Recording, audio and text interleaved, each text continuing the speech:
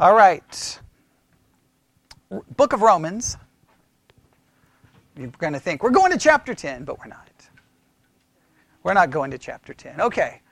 I want you to think about something because I think this is important and I think it'll fit perfectly with what we're going to be doing today. If I was to give everyone a piece of paper, I won't do it today, but in times past I have no problem handing out a test, but I'm not going to hand out a test. But if I was to give you a piece of paper and I want you to write down different titles or names for Jesus or different things that describe him, I want you to think some things you would write down. You probably would write things down like Savior, Lord, King, right? Okay, maybe the Lion of the tribe of Judah, right? You would probably, I think everything you would write down would, I bet, I could be wrong, I almost want to test it, but I won't. I bet almost everything I got back would be very positive terms, right? Very praiseworthy terms, things that would be great, things would be wonderful. But we're going to look at a concept that is very much attached to Jesus that may not be seen as positive. All right? Because Jesus may be Savior, he may be Lord, he may be all of these wonderful things, but he's also connected with the idea of stumbling or a stumbling stone. Something that causes you to, like if I was to trip over the pew, right? Something that causes you to stumble. Now, to stumble, depending on where it occurs, right? I remember when I was a teenager and I was in the mall and they had just waxed the floor, right? And I was wearing penny loafers and I come skipping through and boom, and boom, right in front of everyone else. And you're just kind of like, hey, I meant to do that. It's all good. Okay. It can be embarrassing. It can be humiliating if you stumble and fall in front of a bunch of people. We all know that, right? It can be a little bit embarrassing. And you immediately look up and to see what? Did anyone see that? Did anyone see that, right? And then when you get to work, everyone's like, it's on the security camera, and I'm sending it to everyone's email inbox, all right? Because I want everyone to see that you stumbled, right? So it can be embarrassing. It can be humiliating. But in this particular case, it could have eternal consequences. And that is a bad kind of stumbling that leads to eternal consequences. So we're going to speak of and talk about Jesus being a stumbling stone, or something that can cause one to stumble, or be someone that could cause someone to be offended.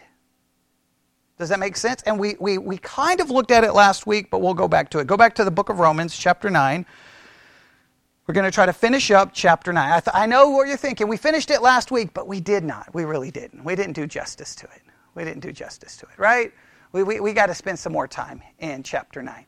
I know we've been in the book of Romans since 2019. I know you feel like we're never going to finish, but that's okay. All right? I'm not worried about it, all right? In fact, I don't know what your Bible says, but if you look at Romans chapter 9, verses 30 to 33, some of your Bibles have a little section heading, right? Well, mine does. And guess what mine calls this section? Israel stumbles. Israel stumbles. All right? Israel stumbles. Does anyone else have a heading? Okay.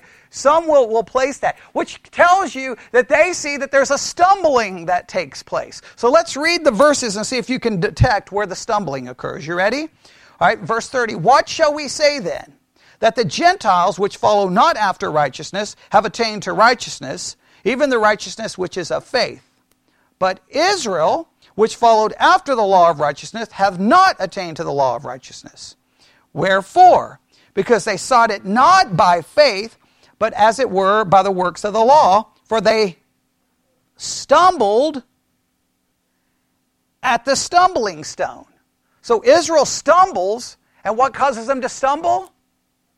The stumbling stone. What is the stumbling stone? Next verse. As it is written, hint, what does that mean? Something, Old Testament, very good. That's an easy way to say it. As it is written, just the Old Testament. Something in the Old Testament. Right? And what does it say? That Paul utilizes something from the Old Testament. And what is written here? Behold, I lay in Sion, that uses an S here in the King James, in Zion a stone. Who laid a stumbling stone? Who laid the stumbling stone? Who left this here? Have you ever yelled at your kids when you're walking through the house and you step on stone? Oh, why did you leave your toys in the middle of the floor? And then everyone claims, I didn't do it, right? It just magically got there, right? You probably have all done that. Or when you run over something in the driveway, you're like, was that a kid or was that the toy? You're like, who left their stuff in the way? Well, who put this in the way? Well, we'll have to determine. We'll have to determine, but I think it's a good question, right? As it is written, behold, I, whoever this I is, lay in Zion a stumbling stone and a rock of offense. And whosoever believeth on him shall not be ashamed. So whoever this is speaking of, it becomes a stumbling stone and a rock of offense. Something that would cause you to stumble and something that will cause you to be offended. Now, we don't like that being offended in 2022, do we? If someone is offended by something, what's the call of action in 2022? Delete it, cancel it, censor it, silence it. We don't want to be offended. But here, this verse is saying that there was something placed there that caused who to stumble? Israel, and it offended them. What was it? Well, we need to go back and do what? Let's figure out what in the world is going on, right? Because you may be here and you may be one who would have stumbling over the same rock. You may be here and you may be the one offended by the same rock. And you have to go, what would cause them to stumble and what would cause them to be offended? And how is this connected to Jesus? Well, does anyone know what verses are being referenced here? Isaiah 8, verse 14. Oh boy. We got to go to Isaiah 8. Nobody wants to go to Isaiah 8. Because we got some kid name with a weird name in Isaiah 8 that nobody's going to pronounce correctly. Okay, all right, but we'll talk about that. And is there another possible reference? Isaiah 28:16. All right? Now, we're going to look at Isaiah 8 in greater detail. And then maybe next week we'll look at Isaiah 28 in greater detail. Or we'll see. Maybe we will not. But we're going to work on it. So we're going to go back to Isaiah 8. So we're going back to Isaiah 8. What's the goal in Isaiah 8? Identify the stumbling stone and identify the rock of offense. Now remember, this is very important. We spent like 6 months trying to demonstrate how New Testament writers use Old Testament verses. And sometimes we're like, what in the world are you doing? It's a whole hermeneutical thing that years of seminary and I still can't quite figure it all out, right? Because it's very confusing. But we're going to figure out what's going on. So what do we need to do? We need to understand a little bit of context here, right?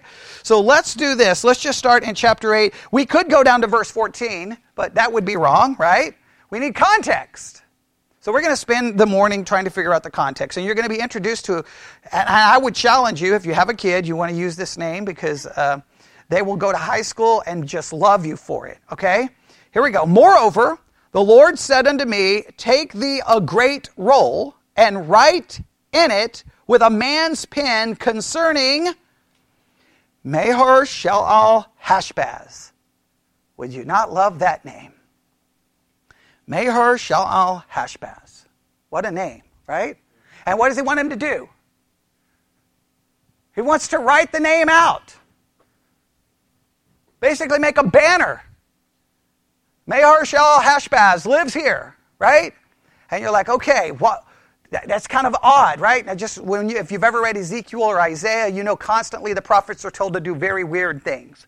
And you're kind of like, what? Okay, first of all, why? What's Maher-shalal-Hashbaz? What's going on here, all right? And I took unto me faithful witnesses to record, Uriah the priest and Zechariah the son of Jerbekiah, all right? Another weird name, right? So he takes witnesses. So this is a weird thing. Hey guys, come on. You got to come to my house. What are we going to do? We're going to take a big banner and we're going to write a name on it. And you're going to be witnesses. And you're like, what is happening here? Okay, Isaiah, I got better things to do, but okay, I'll go watch you write the name. Oh, that's great handwriting. What? It's kind of weird, right? Agreed? And I went unto the prophetess, and she conceived and bare a son. All right? So he writes the name, right? Then he has relations with the prophetess, and she conceived and bare a son. And then said the Lord to me, call his name Maher-shalal-hash-baz. Right? They don't get a choice in the naming. Now he knows why he wrote the name. He wrote the name because he's going to have a son, and that's what they're going to call him. Why? Why that name? Why? Isn't that a weird name? Does anybody know what it means?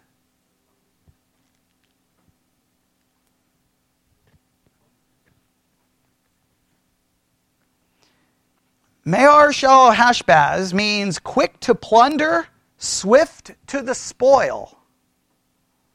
Quick to plunder, swift to the spoil. The idea of plundering or spoiling, in other words, think of it this way, someone coming in and plundering, an army coming in and taking everything. That's not a cool name. My name means that an army is going to come and take everything. Now, in the Old Testament, especially when the prophets name their kids something, it's usually a bad thing, right? Because in most cases, it depends on the name. If the name points to something good, that's good because something good's going to happen. If they're told to give their kid a name that seems to imply something bad's going to happen, what's going to happen? Something's bad. So as long as the kid's walking around, you're like, oh man, okay, just get out of the room, okay? Because I know what's getting... And we're getting ready to be destroyed. Judgment's getting ready to come. Stop reminding me, And you're like, hey, I'm not even going to say his name. Hey, you, come here. Because I don't want to say his name. Because every time they said Maher-shalal-hash-baz, what are they saying? Quick to the plunder, swift to the spoil. It's a constant reminder that something's getting ready to happen. Does that make sense? Verse 4, for before the child shall have knowledge to cry, my father and my mother, the riches of Damascus and the spoil of Samaria shall be taken away before king of Assyria. So before this child can do what? Basically say mommy or daddy. Before the child can say mommy and daddy, what's getting ready to happen? Assyria is going to come in and destroy what places? Damascus and Samaria. So, hey, this is what's going to happen. You've got the child, you know his name, and before he can say mommy and daddy, an army's coming in, and Assyria's going to start destroying people. And that would be a troubling sign. That'd be I know, you're like, well, what is the stumbling block then? What does this have to do with the... Oh, I know. The stumbling block is going to stop Assyria. I don't know. Is that the way it's going to work? Well, we're going to see. I know everybody knows the story, but have to try to tell it like you don't know it. Okay, all right, here we go. Verse 5, the Lord spake also unto me again, saying, he's going to have him do something else. So what is he going to say? For as much as this people refuse the waters of Shiloh that go softly and rejoice in Rezin and Remaliah's son. All right, so now God is going to say something about the people of Israel. All right? They refuse the waters of what? Shiloh. They're refusing the waters of Shiloh. Think of it this way, the waters of Shiloh, and I can't go through and expound every bit of this, but just for time's sake, just consider that the waters that would flow from God. The waters that would come from God. And instead, what did they rejoice in? Rezin and Remaliah's son. They are looking, instead of looking to God, what are they looking to? Earthly rulers. To earthly rulers. Now, this is a time where there's war, there's armies conquering, and so there can be fear. All right? Now, you may not understand that fear living in America, but if you live in Ukraine today, you would understand that fear because an army from another country is killing people in your country. It's a horrible thing to watch and a horrible thing to witness. They invade and they kill. Well, this was far common. It's been common throughout history, but it's very common here. So if you're in Israel, right, And instead of looking to God, they start looking to earthly rulers. And on one hand, you want to judge them. Like, you should just trust God. It's easy to say that, but when you got armies marching around, you're like, I wonder who could help us. I wonder who could help us. Trust God. No, I wonder who could help us. I need someone with an army. I need someone with weapons. So they've kind of placed their attention where? To earthly individuals. Does that make sense? Right. Now look what happens. Now therefore, behold, the Lord bringeth up upon them the waters of the river, strong and many, even the king of Assyria, and all his glory. He shall come up over all his channels and go over all his banks. Assyria is coming, and they're going to do what? Assyria is going to be described as what? A flood. Please note the contrast. The waters of Shiloh and the flooding waters of Assyria. The waters of peace or the waters of war. Right? You see the contrast there? Let me read from one commentary. Isaiah is married, and in legal documents were duly witnessed and sealed. He even announced that their first child would be a son, and his name would be Mahar-Shalal-Hashbaz, which means quick to plunder and swift to the spoil. Since Isaiah's sons were signs to the nation of Israel, please note that's very important, all of his sons were signs to Israel. Anytime you went walking by Isaiah's house and you saw his sons, you'd be like, oh, that was a sign of what's coming to the nation. So those kids walked around with these weird names, but it was a sign to everyone in the nation, hey, those kids are reminding us something bad's getting ready to happen. Right? Which is probably a lot of pressure on a kid to walk around with those kinds of names, right? It spoke of future judgment, listen, when Assyria would conquer Syria and invade both Israel and Judah, and when Babylon would take Judah into exile. A child would start speaking meaningful sentences about the age of 2. So around 732 BC, about 2 years after Isaiah's son was born, both Pekah and Rezin were dead, and Assyria had conquered Syria and begun to invade Israel. The army was quick to plunder and swift to take the spoil. In other words, it happened exactly like it was prophesied. Give this kid the name, 2 years later, boom. Now, we've already studied this in the past, the dating and all of the issues with it. Okay, but just so that we can have that, all right? Now, listen carefully. They chose a flood instead of a peaceful river. The pro-Assyrian faction in Judah rejoiced when Assyria defeated Syria, and when both Pekah and Rezin had died. There was a section in Israel that was pro-Assyria. Hey, Assyria are the people we need. We need to trust them. And then when Assyria started defeating all of the enemies of Israel, guess what they did? Yay! See? Assyria is who we need to trust. They're wiping out all of our enemies. This is wonderful. This is great. This is awesome. Was it? Well, here's what happens. These victories seem to prove that an alliance with Assyria was the safest course to follow. You would think that. Look, who's beating all of our enemies? Assyria. So who do we need on our side? Assyria. Let's do it. Who are they forgetting? God. God or Assyria? Let's go with Assyria because I can see them. Make sense? Right? So they thought an alliance with Syria was the safest course to follow instead of trusting the Lord, the waters of Shiloh that go softly. They trusted the great river of Assyria. What they did not realize was that this river would become a flood when Assyria would come and destroy Israel and devastate Judah. Hey, you're going to trust them? Fine. They're going to come in like a flood and do what? Destroy you. So this would probably be a bad idea to trust in them. So far, so good. All right. Now, go back to Isaiah 8. If you look at verse 9, or verse 8, what we just read, and he shall pass what? Through Judah. He shall overflow and go over. He shall reach even to the neck, and the stretching out of wings shall fill the breadth of thy land, O Emmanuel. The land of Emmanuel is about to be filled with the flood of Assyria. Right? The land of God is going to be flooded by the Assyrians. Associate yourselves, O ye people, and you shall be broken in pieces. Give ear, all ye of far countries. Gird yourselves, and you shall be broken in pieces. Gird yourselves, and you shall be broken in pieces. I think they're going to be broken in pieces. Agreed? Take counsel together, and it shall come to naught. Speak the word, and it shall not stand, for God is with us. All right? Now, there's a lot happening here. I can't take everything apart, but all right. A little bit here. God offered his people peace, but in unbelief they opted for war. They were walking by sight and not by faith.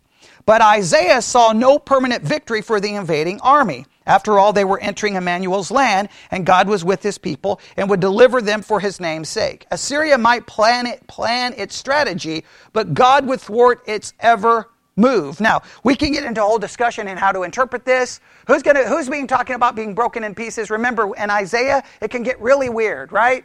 You think you're talking about one person and you realize they're actually talking about someone else.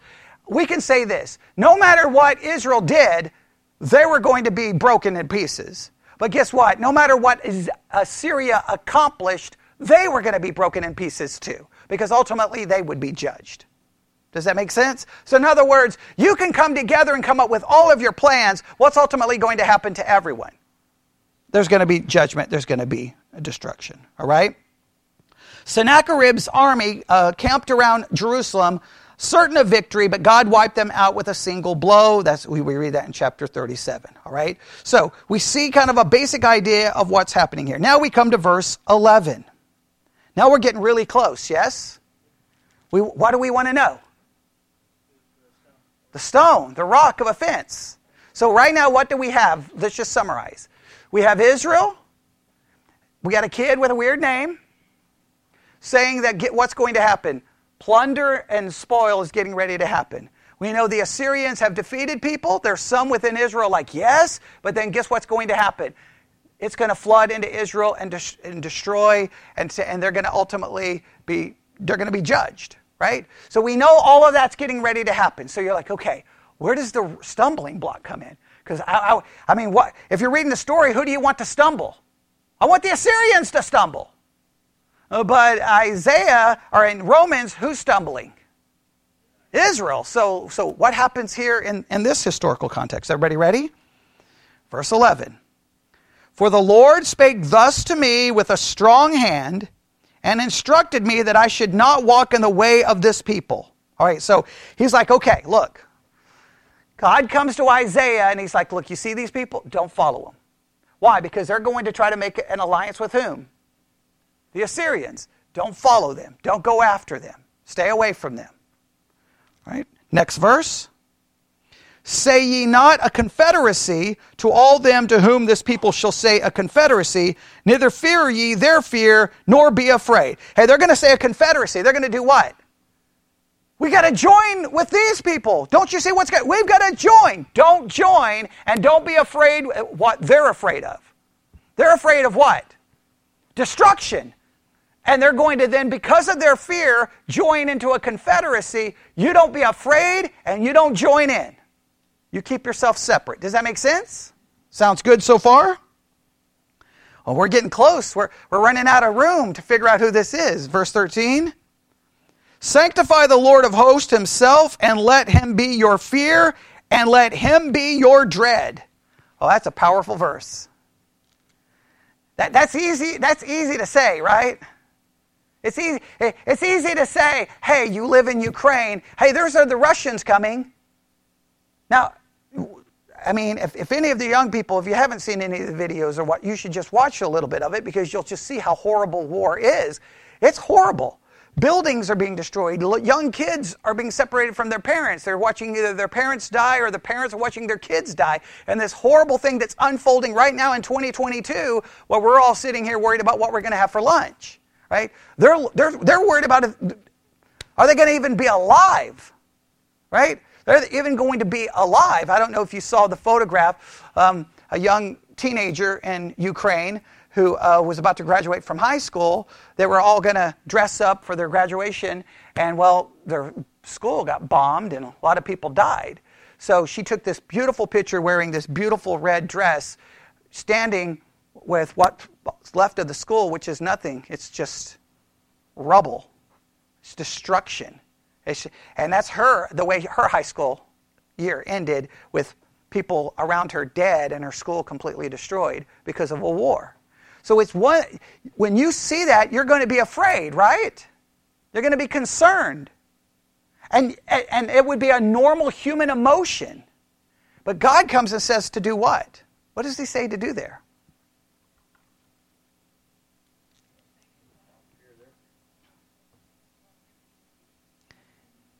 Sanctify the Lord of hosts himself, and let him be your fear and him be your dread. If you're going to fear something, fear God. Don't fear the armies. If you're going to be filled with dread, don't be filled with dread of the army. That's hard to say. Right? Because he's not saying, hey, I'm going to take care of it. He's already said they're coming in. Right? And we know what happens to the northern kingdom. What happens to the northern kingdom? They're taken into captivity by Assyria. Okay. And the southern kingdom, Babylonians take them into captivity for how long? Yeah, a long time, right? Now, that's easy because we're sitting here and it's history. We're like, no big deal, it's not me. But can you imagine if you're in that situation? Right? You want me to fear you? How about you make them fear you? Okay, like you want me to fear you, make them fear you and make them go back home. That's the question I would be. I know I'm not supposed to say that in church, but that's the question I would be asked. I'd be like, wait, you want me to fear you? Make them fear you and make them leave. But no, hey, bad things are coming, fear me. So do we fear God more than do we fear bad things happening to us? I typically fear bad things happening to me more than I fear God. And you can sit there and judge me, but I bet you're the same way. So far, so good? All right, here we go. Verse 13, please note, sanctify the Lord, right? Or the Lord of hosts. Someone gave the whole name. The Lord of hosts. You see that? Right? Verse 14. And he, who's the he referring to? The Lord of hosts shall be for a sanctuary. Right? God can be a sanctuary. What's a sanctuary? Safe place, right? You've heard of sanctuary cities or sanctuary counties, whatever, where people can go for sanctuary for whatever. And we can have a whole political discussion about that. But you understand what a sanctuary is. A sanctuary is where you can run to and find safety, right? You can find safety there. So God is saying that what? Sanctify the Lord and he will be what? A sanctuary. In other words, you sanctify God, he'll be your sanctuary. Now that doesn't mean that bad things are not going to happen, but he's still going to be your sanctuary. You run to God for your place of refuge. You run to God for your sanctuary. Sounds good so far, right? But, now the minute we see the but, what does that mean? It typically cancels out everything that comes before, right? Teenagers, if you ever apologize, let me just give you a clue. If you say, I'm sorry, you just canceled out your apology. Okay? Let me give you some counsel. Just say, I'm sorry, and leave it there. Okay? Even you're like, but, it was their fault. Just say you're sorry and just deal with it, okay? Because that as soon as that happens, typically everyone who hears it is like, okay, whatever. They see that you're making an excuse. Even if you've got good justification, the but cancels out the apology, right? Because if you're going to offer the justification, then you're really trying to then excuse away the apology that you just made, right? We've all been there, right? So here, the but cancels out what? Wait, so God is the sanctuary, but, are you ready? So now look, for a stone of stumbling and for a rock of offense. Who is the stumbling stone? God. Who is the rock of offense? God, how could God be a stumbling stone and a rock? Who's going to stumble over him? Well, the verse says, give me the answer. It's open book test. Don't you love open book test?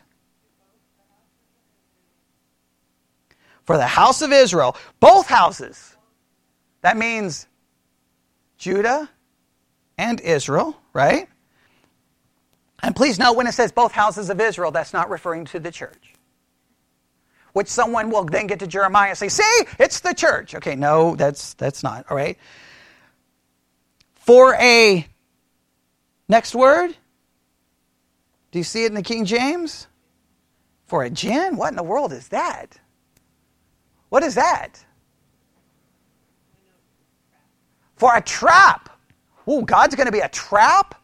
He's going to be a stumbling stone, a rock of offense, and a trap, and for a snare to the inhabitants of Jerusalem. How in the world is God going to be all of those things? I want you to write all of those things. God is going to be, number one, it's open book test. A stumbling stone. Number two, rock of offense. We'll call it a trap. And a snare. What in the world just happened? How? What? How did God just become all the bad things? And who is he going to be a stumbling stone, a fence, and a snare and a trap for? Israel, the inhabitants of Jerusalem.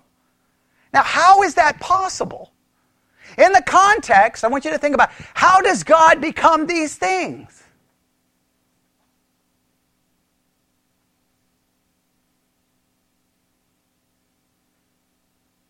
Oh, come on, thinking caps on. Come on, this is fun stuff, right? This is why I love seminary and Bible college and church. Well, most churches wouldn't put it on you, right? Most churches that would just give you the answer, but why would I do that? That kind of ruins it for you, right? You come to church. I see you come here to tell me, right? So tell me, right? What is it? What is it? What do you think the reason is? I've already given you the entire context. I've painted the picture.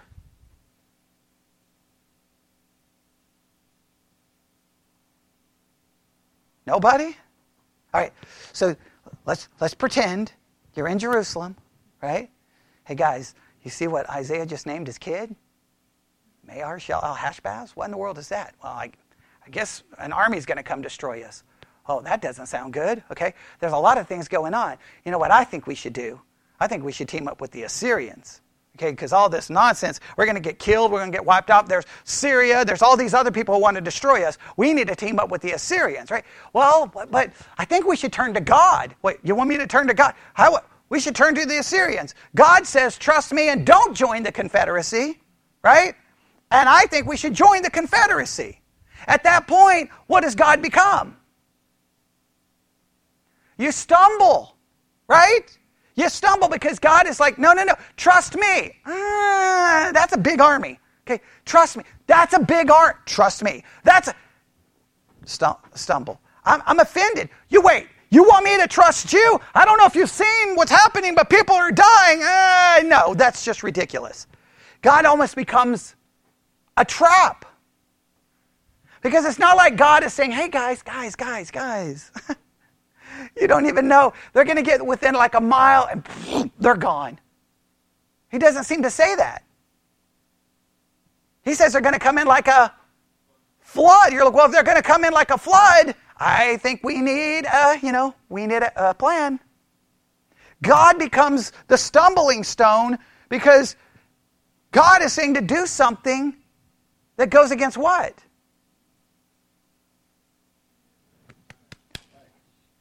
You got to hear this out. When we are facing a situation, our first thought is what? When we're facing a situation like this, what is our first thought? Action or faith? Action. This is super important because Paul's going to use this. Paul's going to use this, right? So I'm trying to understand why Paul is using this, right? Now I see the idea, right? let me read a little bit more from a commentary so you get an idea, all right? They chose a snare instead of a sanctuary, right? They chose a flood instead of the peaceful waters of Shiloh. They chose a sanctuary. They chose a snare instead of a sanctuary. God warned Isaiah not to follow the majority and support the popular pro-Assyrian party. Even though his stand was looked upon as treason, Isaiah opposed all foreign alliances and urged the people to put their faith in the Lord. And you can read this in a number of places in Isaiah. The Jewish political leaders were asking, is it popular? Is it safe? But the prophet was asking, is it right? Is it the will of God? The people were like, hey, what's safe? What's right? What's political? What's expedient? And he's like, Isaiah was like, but what's right? What does God want? And it's hard to ask what God wants. It is. It's really hard because sometimes what God wants is not what we want. When you fear the Lord, you don't need to fear people. Okay, they go on and off for a little bit, all right? Isaiah compared the Lord to a sanctuary, a rock that is a refuge for believers, but a snare to those who would rebel. Now, you get the idea? Right? Does that set it up? So, here's Israel. What's their concern? People around want to do what? Destroy them. Some of them want to turn to who? Assyria. But Assyria is going to be what? A flood. Right? But God is like, I can give you the peaceful waters of Shiloh. Well, no, we'll take the Assyrians. Okay, well, you're going to get the flood. I could be your sanctuary. No, we don't want you to be our sanctuary. We want the Assyrians to be our sanctuary. Therefore, God becomes a trap and a stumbling block. Makes perfect sense? Now we transition from 700-something BC to today. How does it apply to us today? We'll go back to Romans. It makes perfect sense.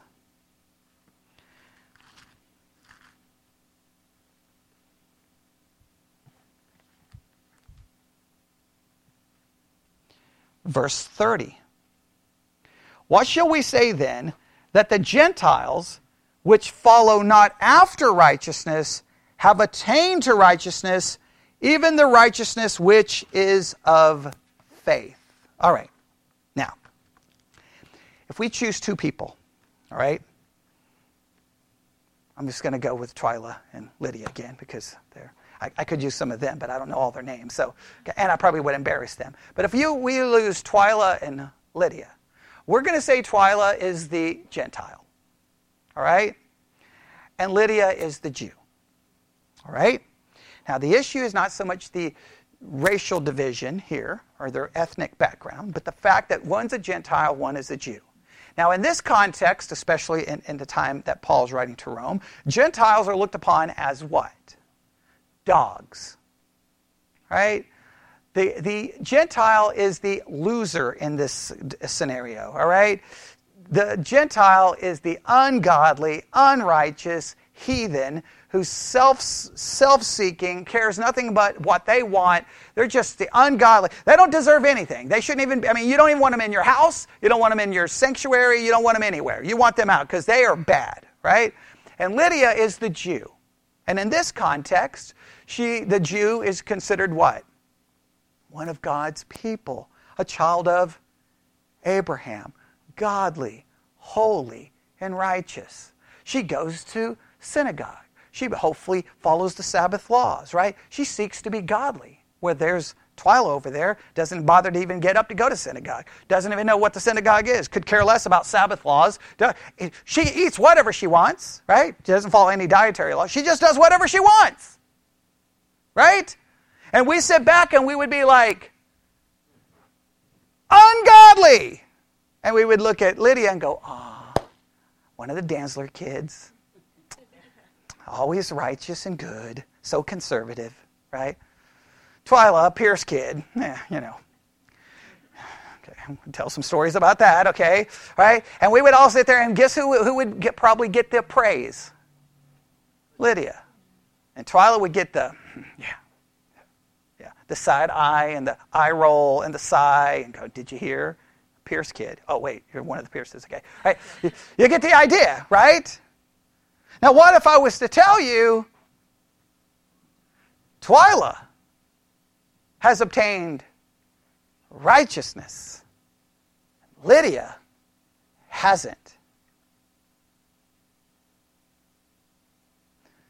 Let's put it even in clearer terms.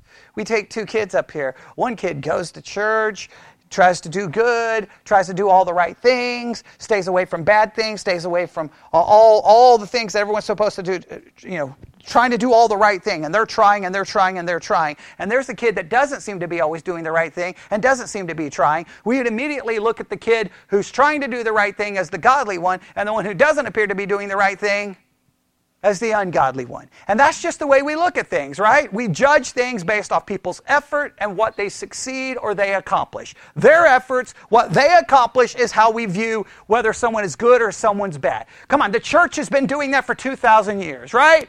Good, bad, because you did this and you didn't. And it's all based off a list of rules, right? Here's the rules, right? Here we go. Bad, good, bad, good.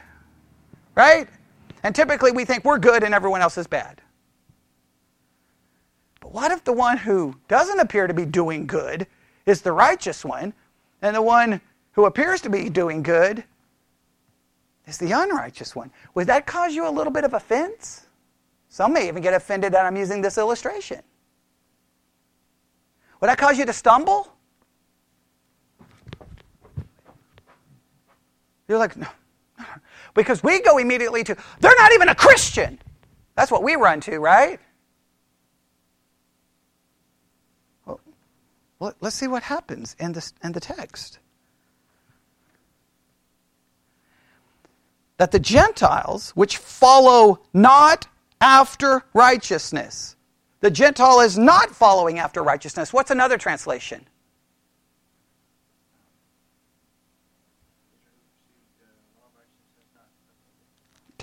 And verse 30, that the Gentiles followed not after or not pursued. What's the word?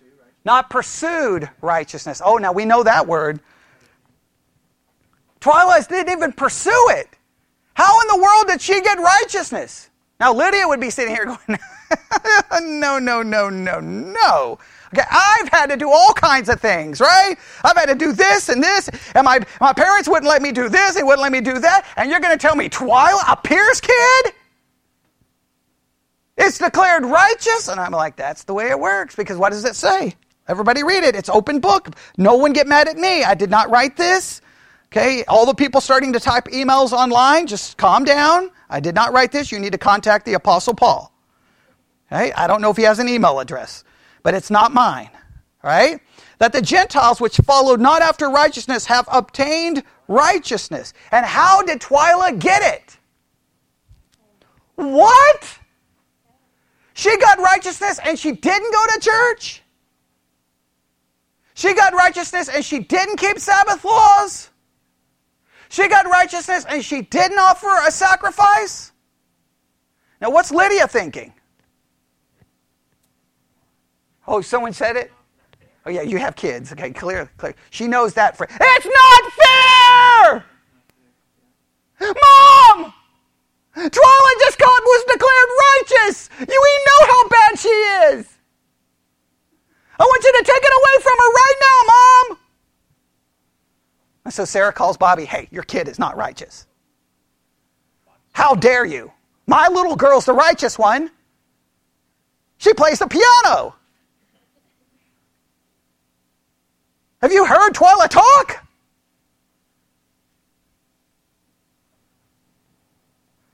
See, it takes a little bit, it gets personal when I start doing this. People get uncomfortable because immediately someone's back there going, you're telling me a Christian, you're telling me, no, a Christian has to do this. Well, calm down because it seems like you're having a stumbling attack. Okay? Okay, you're being offended. I didn't write this. God says that Twyla is declared righteous simply by faith. And Lydia's actions didn't do anything for her. Oh, I guess it accomplished one thing. Made her appear righteous before all of us. But guess what? Our opinion doesn't matter. Well, you say, are you sure you're reading this right? I don't know. Let's read the next verse. But Israel, which followed after the law of righteousness, have not attained to the law of righteousness. She's actually following the law. She's following the law. I guarantee if I took all the kids right now and said, okay, here are the 10 commandments. Right? Okay? Even if I took all the kids right here, and I picked 2, right? I said, here's one. They keep the 10 commandments. The other one don't. What do you think about them? Guess what they would say? The one who keeps the 10 commandments is good, and the other one who doesn't is bad. Come on. Okay. Someone's got something wrong. That's the way we teach it in church. Lydia would be like, Mom, I keep all of these commandments. Twyla can't even spell them. She can't even read them. She's trash. She's a dumpster fire. You won't even let her play with us. I know you're a little older now for that, but okay, you get the idea, okay? I can't, Seth won't even let me speak to her and tell. Big word. There's an imputed righteousness. There's a practical righteousness. What righteousness do you obtain by faith? Imputed. Because you don't do anything.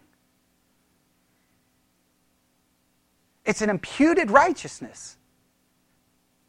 Imputed means accredited to your account. Right? It's accredited to your account. Here's Bobby. If he believes the righteousness of God is accredited to Bobby, so before God, guess how righteous Bobby is? Perfect. He may not be in practice as righteous as good old Lydia back there. But before God, he may be righteous and Lydia may be condemned. Now, Lydia's really getting upset about the story now. That's an imputed righteousness, and then there's a practical righteousness, and that practical righteousness is based off what you do. But let me tell you about all the things you do, no matter how good it is, no matter how wonderful you think it is, no matter how great you think it is, God sees it as nothing but filthy rags. And that's a very strong Hebrew word and something that's not very pleasant to discuss. Your good deeds is nothing but filthy rags. And you're like, who came up with this system? This system is complete garbage. God came up with this system. And I know it seems unfair, but you better understand how fair it is. Because if your getting to heaven had anything to do with your practical righteousness, you better go ahead and just start booking your ticket because you're going to hell. Because you can go to church, you can do everything right. You're still going to hell because you have a sinful nature that and you're guilty in Adam. You're guilty before you even commit an act. You have to have God. You know what kind of righteousness God demands? Perfection. That's why the Bible says, be ye holy as he is holy. Christians take that and go, hey, Bobby, you need to be holy as God is holy. What ridiculous thing is that? Bobby should say to anyone who says that to you, what should you say? First, I never can be, and if you think you can, you're delusional. We'll get you some mental help. But secondly, I am as holy as God is holy because his holiness has been imputed. That's what the entire Protestant Reformation was about. I think sometimes Protestants are more Catholic than Catholics. Next verse. All right, we're going to finish on time, I promise you. Wherefore? Because they sought it not by faith, but as it were by the works of the law, for they stumbled at the... now we connect it back to Isaiah. Do you see the connection now? I want everyone to go, Do you see the connection? Israel, Hey, guys, just trust me. Don't find a confederacy. Don't try to pursue protection. Pursue me. Don't fear them. Fear God. Wait, that doesn't make any sense. Don't pursue righteousness by the works of the law. Pursue Christ by faith, and the righteousness of the law is imputed to your account. Here's what happens when you believe in Jesus. This is absolutely it's the craziest thing in the history of the world, right? Here's what happens. You are still a sinner. You're still messed up. You're still going to sin. You're still going to be selfish. You're still going to say, you're going to be disobedient. You're still a sinner. But here's what happens instantaneously. Jesus kept all the law, and all of that obedience is accredited to you. His holiness, His righteousness is accredited to you. So you are declared to be perfect and righteous and holy even though you're not. We don't get an infused righteousness. An infused righteousness was like, Jesus now makes you godly. No. He declares you to be godly, even though you're not. Is Twyla as godly as the good, perfect Lydia? No. Okay? Not practically. But guess what? Positionally, you can go, Lydia, you got nothing on me. I'm perfect. Now, you shouldn't do that, but okay, you get the idea. She's perfect, she's holy in her position. Israel tried to pursue something other than God, and it ended up destruction. If you try to pursue righteousness, not by faith, but by action and by law keeping, you will be destroyed. You will be judged, because you will only have your righteousness when you stand before God. And you know how fast your righteousness was going to burn up when you stand before God? It already burned up. It's like, but I was nice to my brother. I was nice to my mom. It's gone. And the person who didn't do things always that great, guess what? Perfection. Well done, good and faithful servant. Not because we're good and faithful servants, because Christ was a good and faithful servant. That's the entire the Christian life. We are not judged by a practical righteousness, but by an imputed righteousness. That's why you can never judge someone's Christianity by a practical righteousness. Because if you do so, you're now determining it by an infused righteousness. Twyla is to be judged by the imputed righteousness of Christ. That's why I can say that if she has placed her faith in Jesus, guess how I'm supposed to look at Twyla? New creature in Christ, old things are passed away, all things come new. Is that true practically? Give me a break. The old is still there. But before Christ, perfect. Now you say, so are you saying you can do anything you want? The Bible doesn't say you can do anything you want. Right? What should motivate me? Go to Romans 12:1 and we'll end. Romans 12:1. What does it say? Start with. I beseech you, brethren, by the mercies of God, that you present yourself as a living sacrifice. God's mercy is what should motivate you. God's imputed righteousness. The Christian life is the impossible task of seeking to live out and practice what is true in your position. Is it ever going to be that way? No. Are you going to fall short? Continually. Because guess what? God imputes a righteousness. He doesn't infuse a righteousness. We teach it that it's an infused righteousness. It's not infused. It's imputed. Now, you say, but someone could abuse that. Oh, they could. And I know you are, but I need, it's almost like we feel like we need a spiritual gun. I got to have a gun. I need a gun because I got some people I have to shoot because I want to be able to say they're not saved. Who do you think you are? Because you want to judge people based off their action instead of off their faith. Do they believe in Jesus and are trusting in Him alone for their salvation? That determines their salvation, not all of these list of rules and tests. We've already seen it so many times. Everyone who gives the test to prove salvation, what always happens in those tests? First, anyone who's honest fails, and two, they always say, okay, you have to do this, but you're not going to do it perfectly. But, well, then your test becomes what? Meaningless. And no one can tell me what score I have to get on the test. Here's what I know. Give me every test. Throw every test at me. Throw it. Tell me I've got to love people. Tell me I got to love. Give me every test. And I will say, I've already accomplished that test because it was accomplished by Jesus Christ. It's already done. So take your test and get out of my face. You're acting like the accuser of the brethren. Because I stand perfect in that. I stand perfect. Why is it such a stumbling block?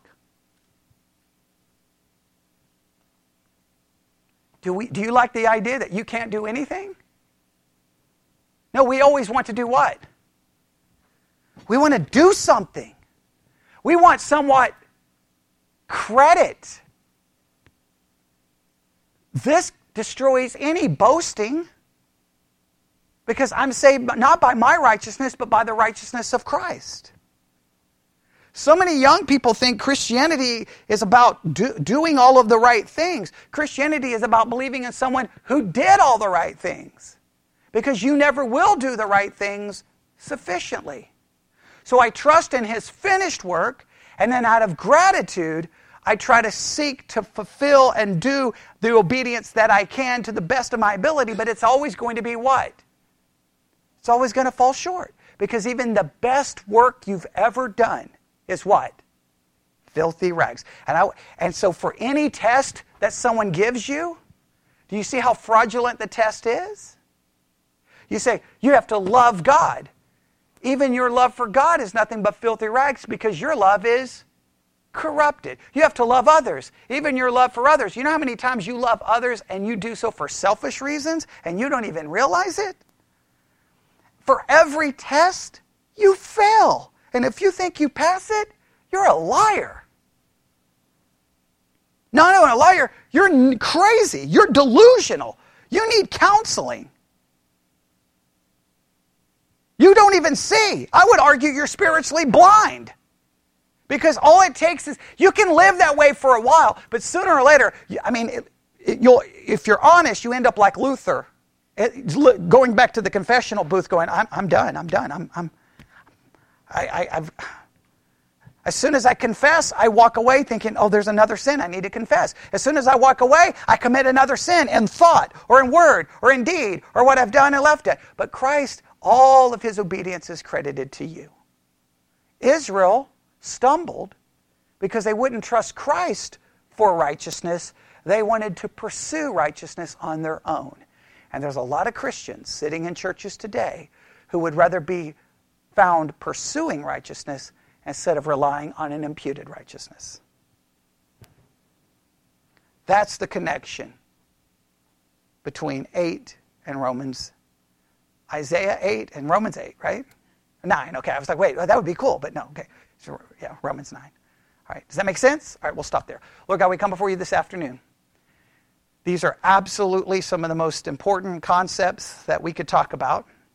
I hope some may not be the thing that interests them the most, but I hope that you will help them remember some of these concepts because at some point in their life, I pray that it's brought to their mind because they need to understand these concepts for salvation. And Lord, I pray for the rest of us who may have, trusted in our own righteousness and our own pursuit of righteousness. Maybe today we would repent and trust in the righteousness provided by your Son alone. And we ask this in Jesus' name. And God's people said,